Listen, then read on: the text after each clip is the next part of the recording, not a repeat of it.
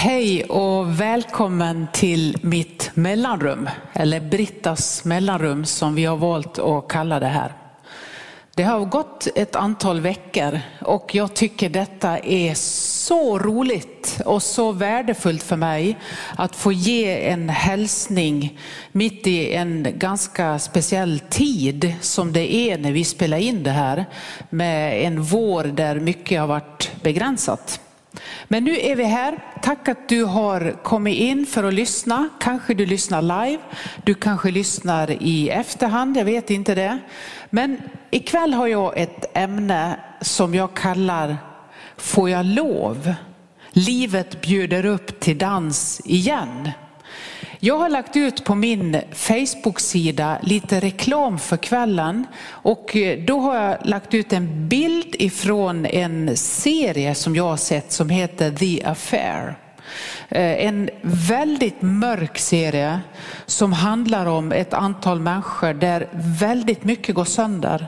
Det är många trasiga relationer och mycket man försöker lappa ihop och det liksom faller isär på väldigt många områden. Och så försöker de här familjerna att hitta något sorts liv igen. Och jag har varit väldigt fascinerad av den. Den är väldigt mörk.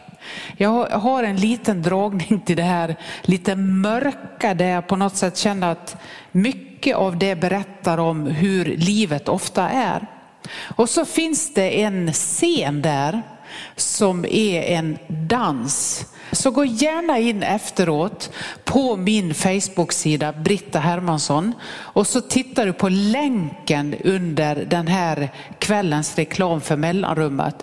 Eller så skriver du bara så här: The Affair Flash Mob Dance. Jag älskar det klippet, för det är egentligen hela kvällens ämne fångat i den dansen. Det är en dans på ett bröllop där brudgummen börjar och så småningom så kommer väldigt många med och så hämtar han bruden och så är det många som dansar. Och då vet man när man har följt dem att det är så mycket runt omkring där som inte är bra och så bara ger de sig hän i den här dansen. Och egentligen fångar det för mig hela livet. Det är så här det är. Mitt i det som inte håller, mitt i det som går sönder, mitt bland de där sprickorna som är ett helt liv. Där vi ibland tycker att det går bra, andra tider är det tungt att leva. Mitt i det så liksom kommer den här dansen. Och det är någonting av det jag vill fånga ikväll. Får jag lov? Välj och säg ja tack. Och då ska jag ge dig några berättelser från mitt eget liv. Ge lite exempel på det. Hur det har sett ut för mig.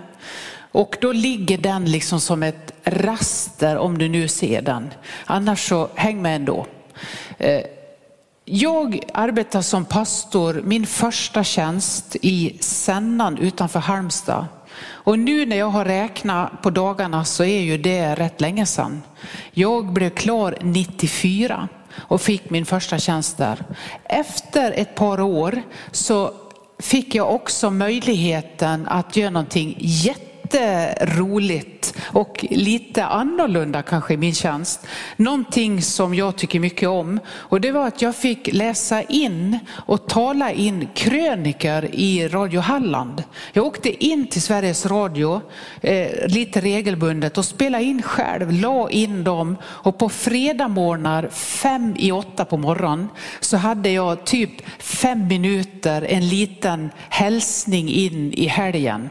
Och då var det en liten överenskommelse att någon gång ibland fick jag vara lite religiös, men jag fick gärna prata lite allmänt. En stor och härlig utmaning. Och komma in på en sån redaktion för mig, tidningsredaktion eller en sån lokalradiostation är så här, jag bara älskar den miljön.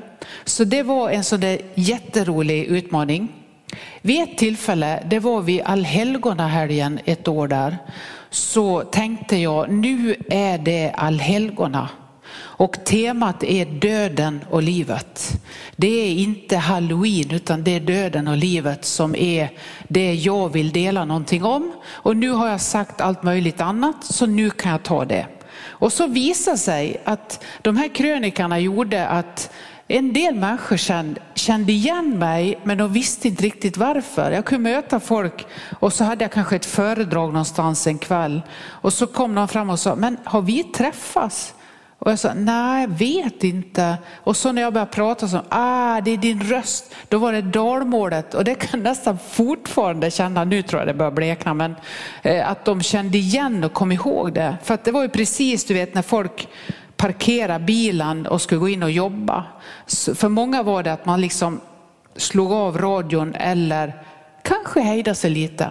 Nu är det då allhelgona och jag har ett tema som handlar om allhelgonahelgen och sorgen över dem vi får lämna, att vi besöker kyrkogården, att vi kanske har varit med om en stor förlust under året och är med i kyrkan, tänder ljus, minns och lägger blommor på graven.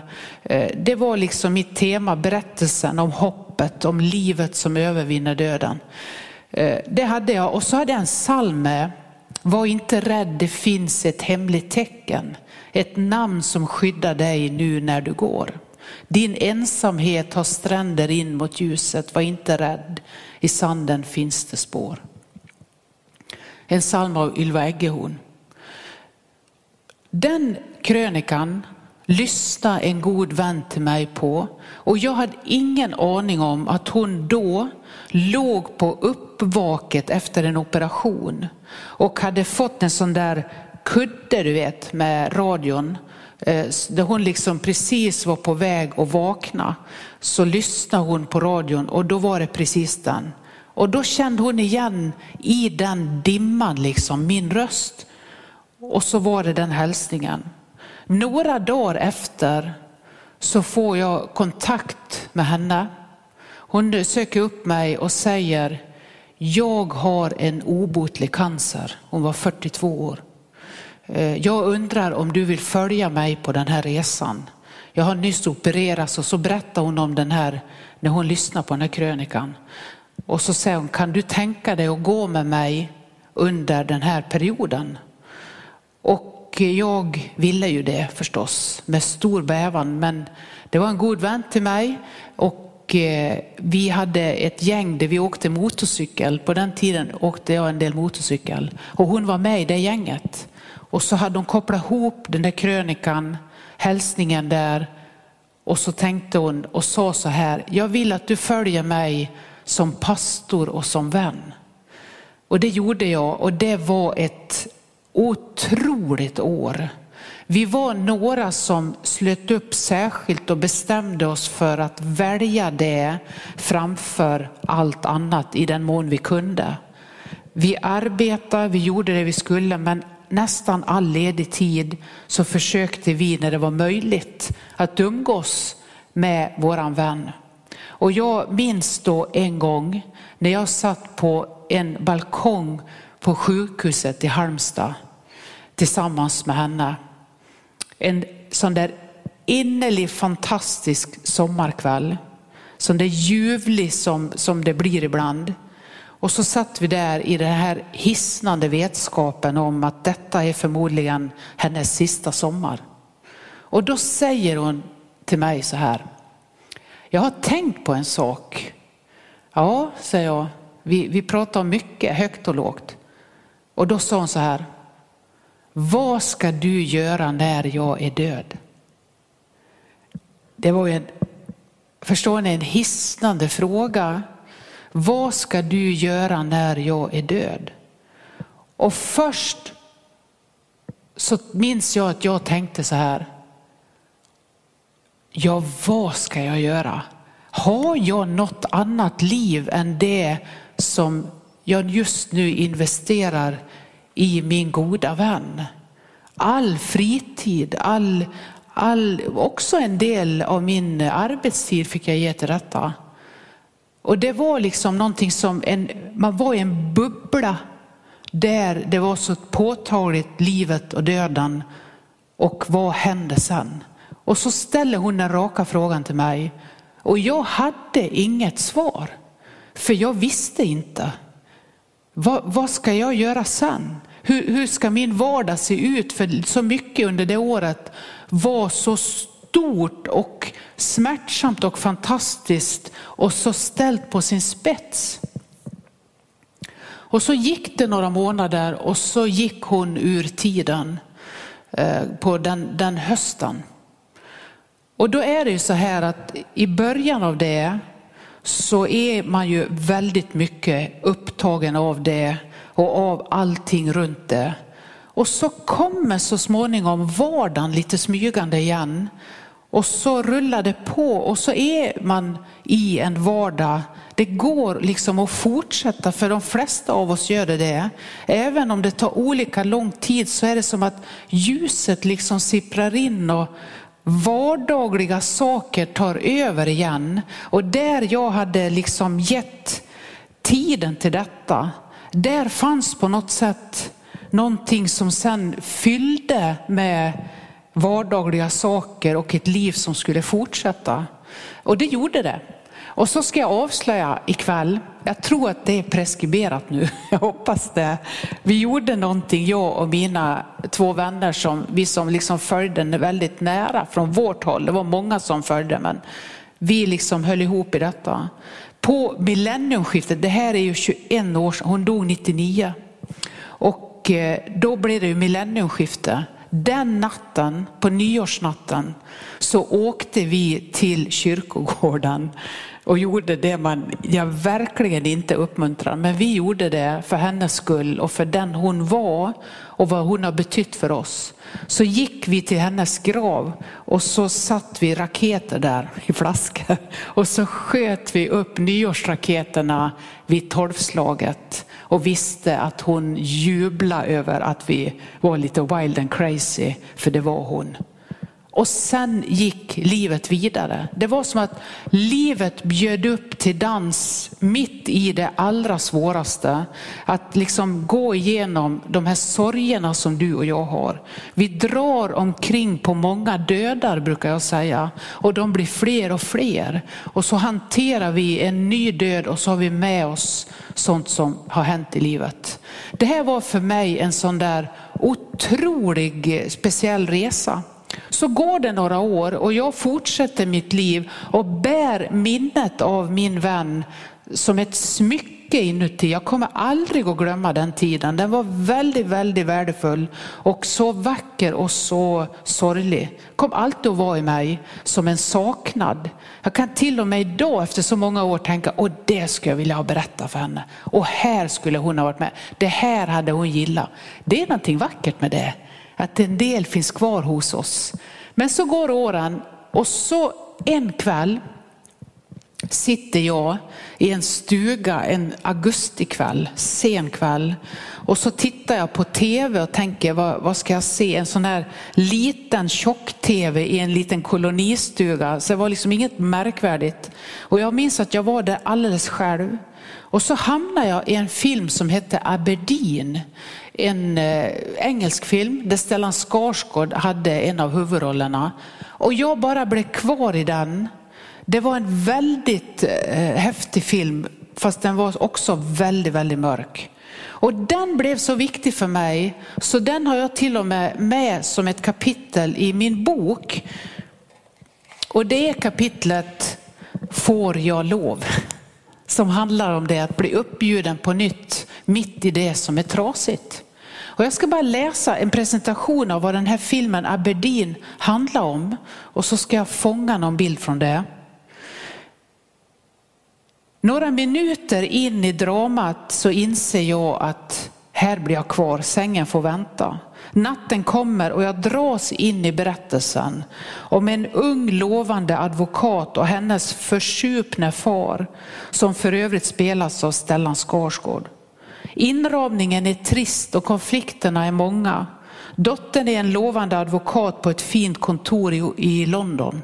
Pappan försöker leva dag efter dag i Oslo i ett väldigt svårt missbruk. Han är trasig, han har misslyckats med att hålla ihop sitt liv och alla sina relationer. Och så i Aberdeen i Skottland så ligger hennes mamma, hans exfru, för döden i cancer. Och hon vill att de ska komma.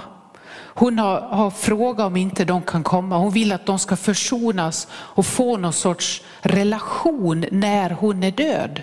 Du vet, vad ska ni göra när jag är död? Det var någonting som hon ville liksom ge dem vidare.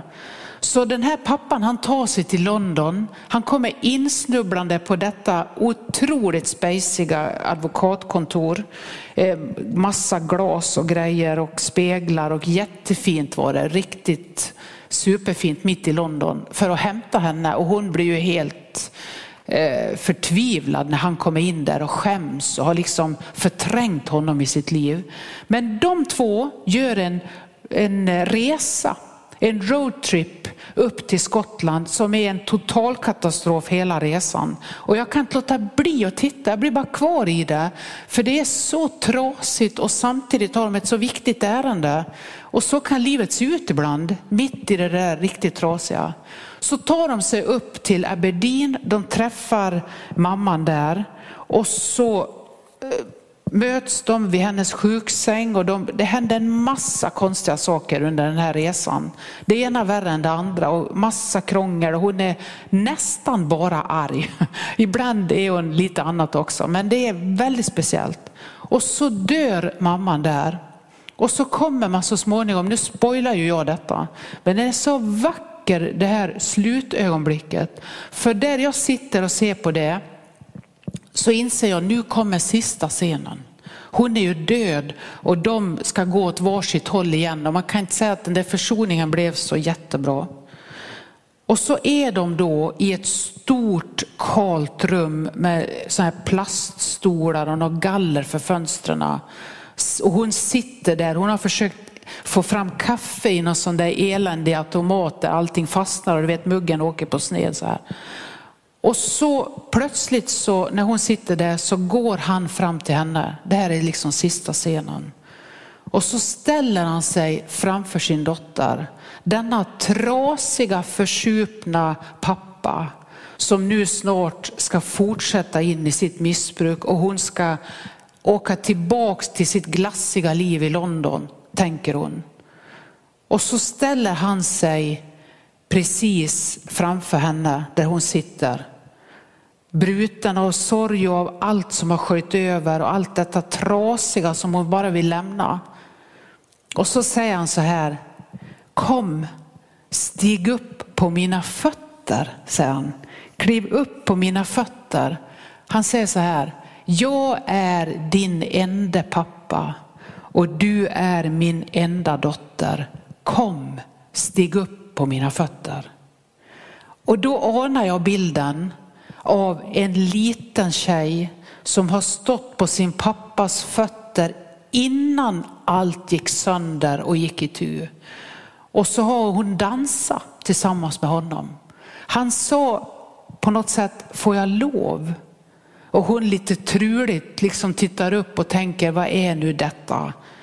Och så minns hon förmodligen också det som en gång var helt. Och så väljer hon att kliva upp på hans fötter. Och så börjar han nynna. Och detta är ju då, han spelas ju av Stellan Skarsgård, det är en engelsk film. Men plötsligt så börjar han sjunga på svenska balladen om Fredrik Åkare och Cecilia Lind. Du kommer kanske ihåg den. Da da da da da da da da da da.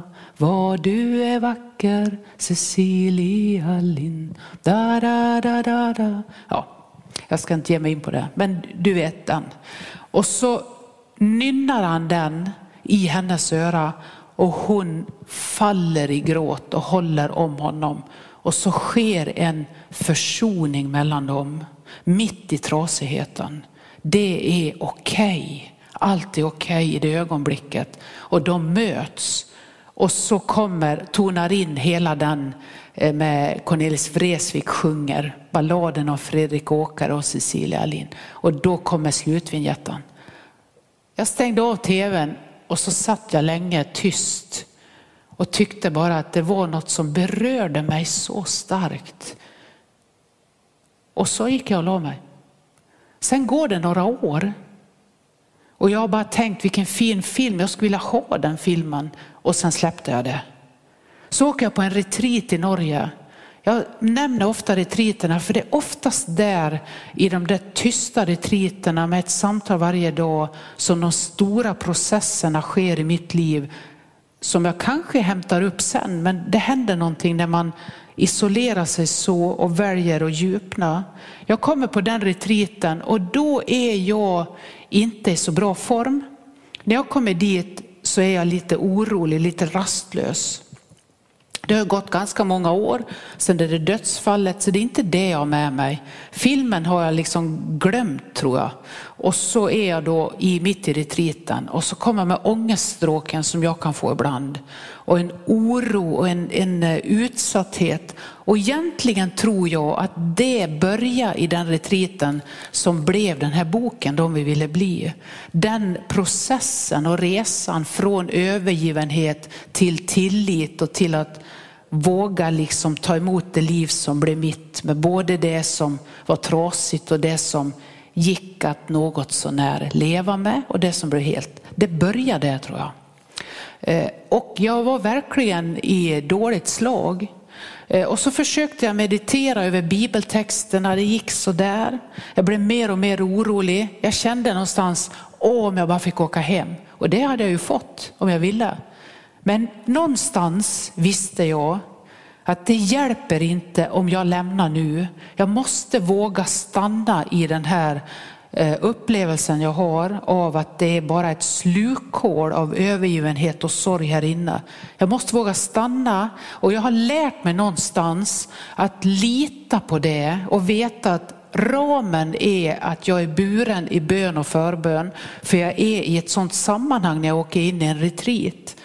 Och då vill jag våga lita på att jag är här för att jag ska vara här, hur det än är. Så jag stannar kvar, men jag slet ont dag och natt med den här upplevelsen.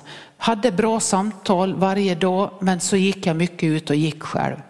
Så en dag när jag är ute och går i skogen där på den här retreatgården och inte hittar in i bibeltexten alls, får inget grepp om den, jag bara går där, plötsligt, som jag brukar ibland säga när det kommer lite överraskande, som från vänster liksom, så kommer plötsligt slutscenen från filmen Aberdeen in i min tanke.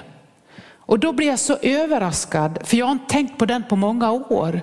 Jag har liksom tänkt den är borta eller vad det nu var, att det var en upplevelse då. Plötsligt så är den där. Och jag ser den scenen för mig igen. Och då vet jag, nu ska jag stanna i den. För det här har ett ärende till mig. Här finns en berättelse, annars skulle jag aldrig ha börjat tänka på den helt plötsligt efter så många år. Och det ärendet, det kom till mig i den retreaten.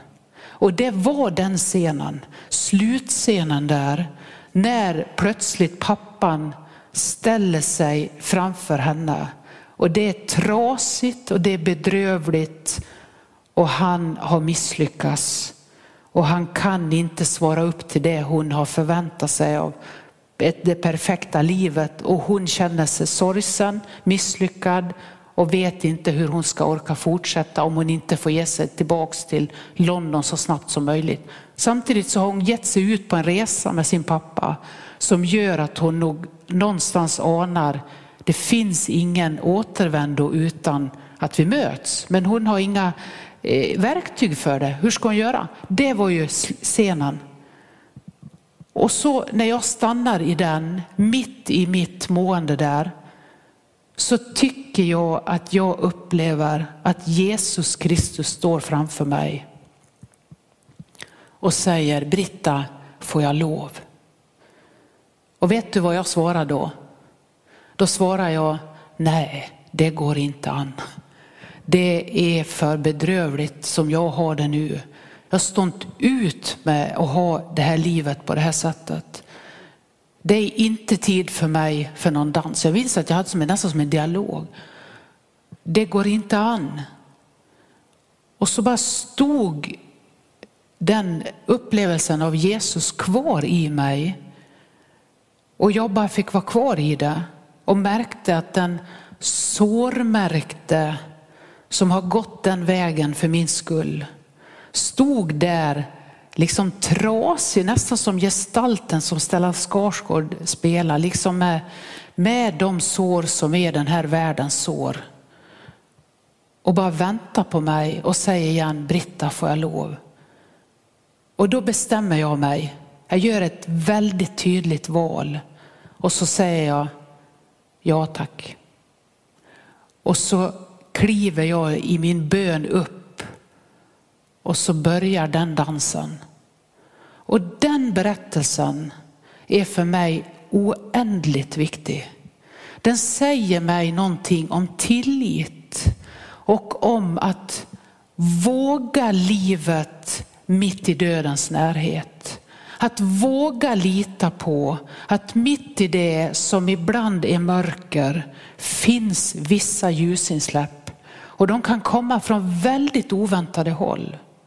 Och jag skulle önska att du fick uppleva det under en period som är ganska isolerad för många. Och där några får vara med om väldigt svåra sorger. Och någon kanske har börjat glänta på dörren till att börja ta sig ut efter en lång isolering.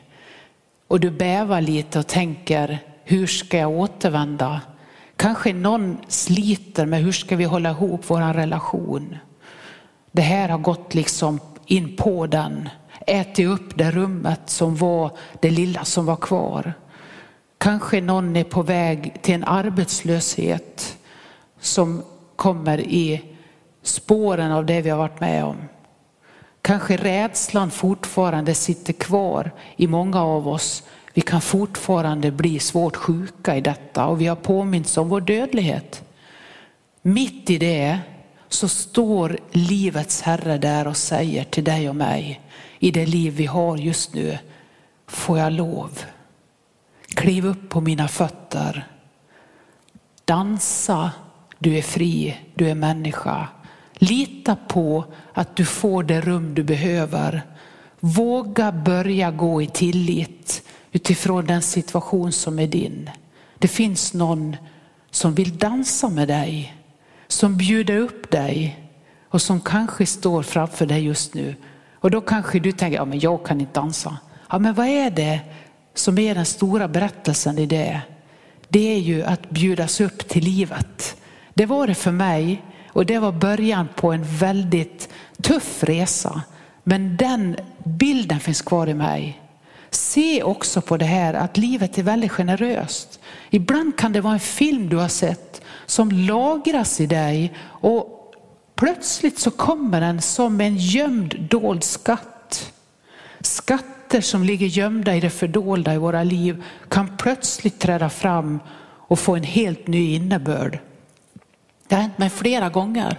Ibland har jag tänkt så här, ja, jag skulle läsa Bibeln mer och se mindre på film. Och det kanske är så. Men vet du, jag märker att livet är vävt i ett enda stycke.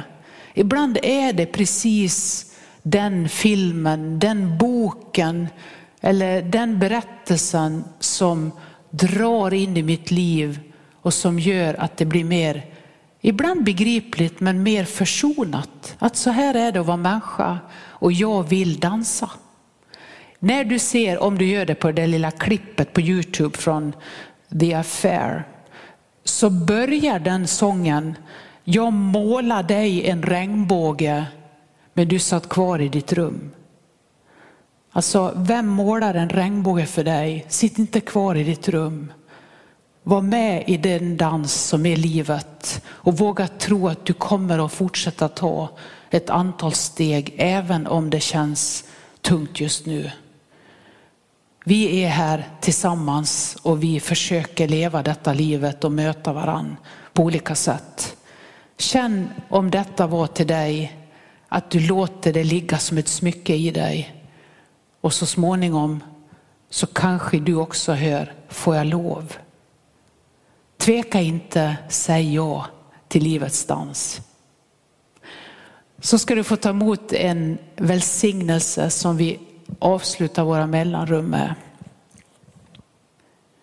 Välsigna oss Gud med solens ljus ovan oss, med jordens kraft under oss, med vänners omsorg runt omkring oss, med din avbild djupt inom oss och med din framtid som väntar oss. Amen.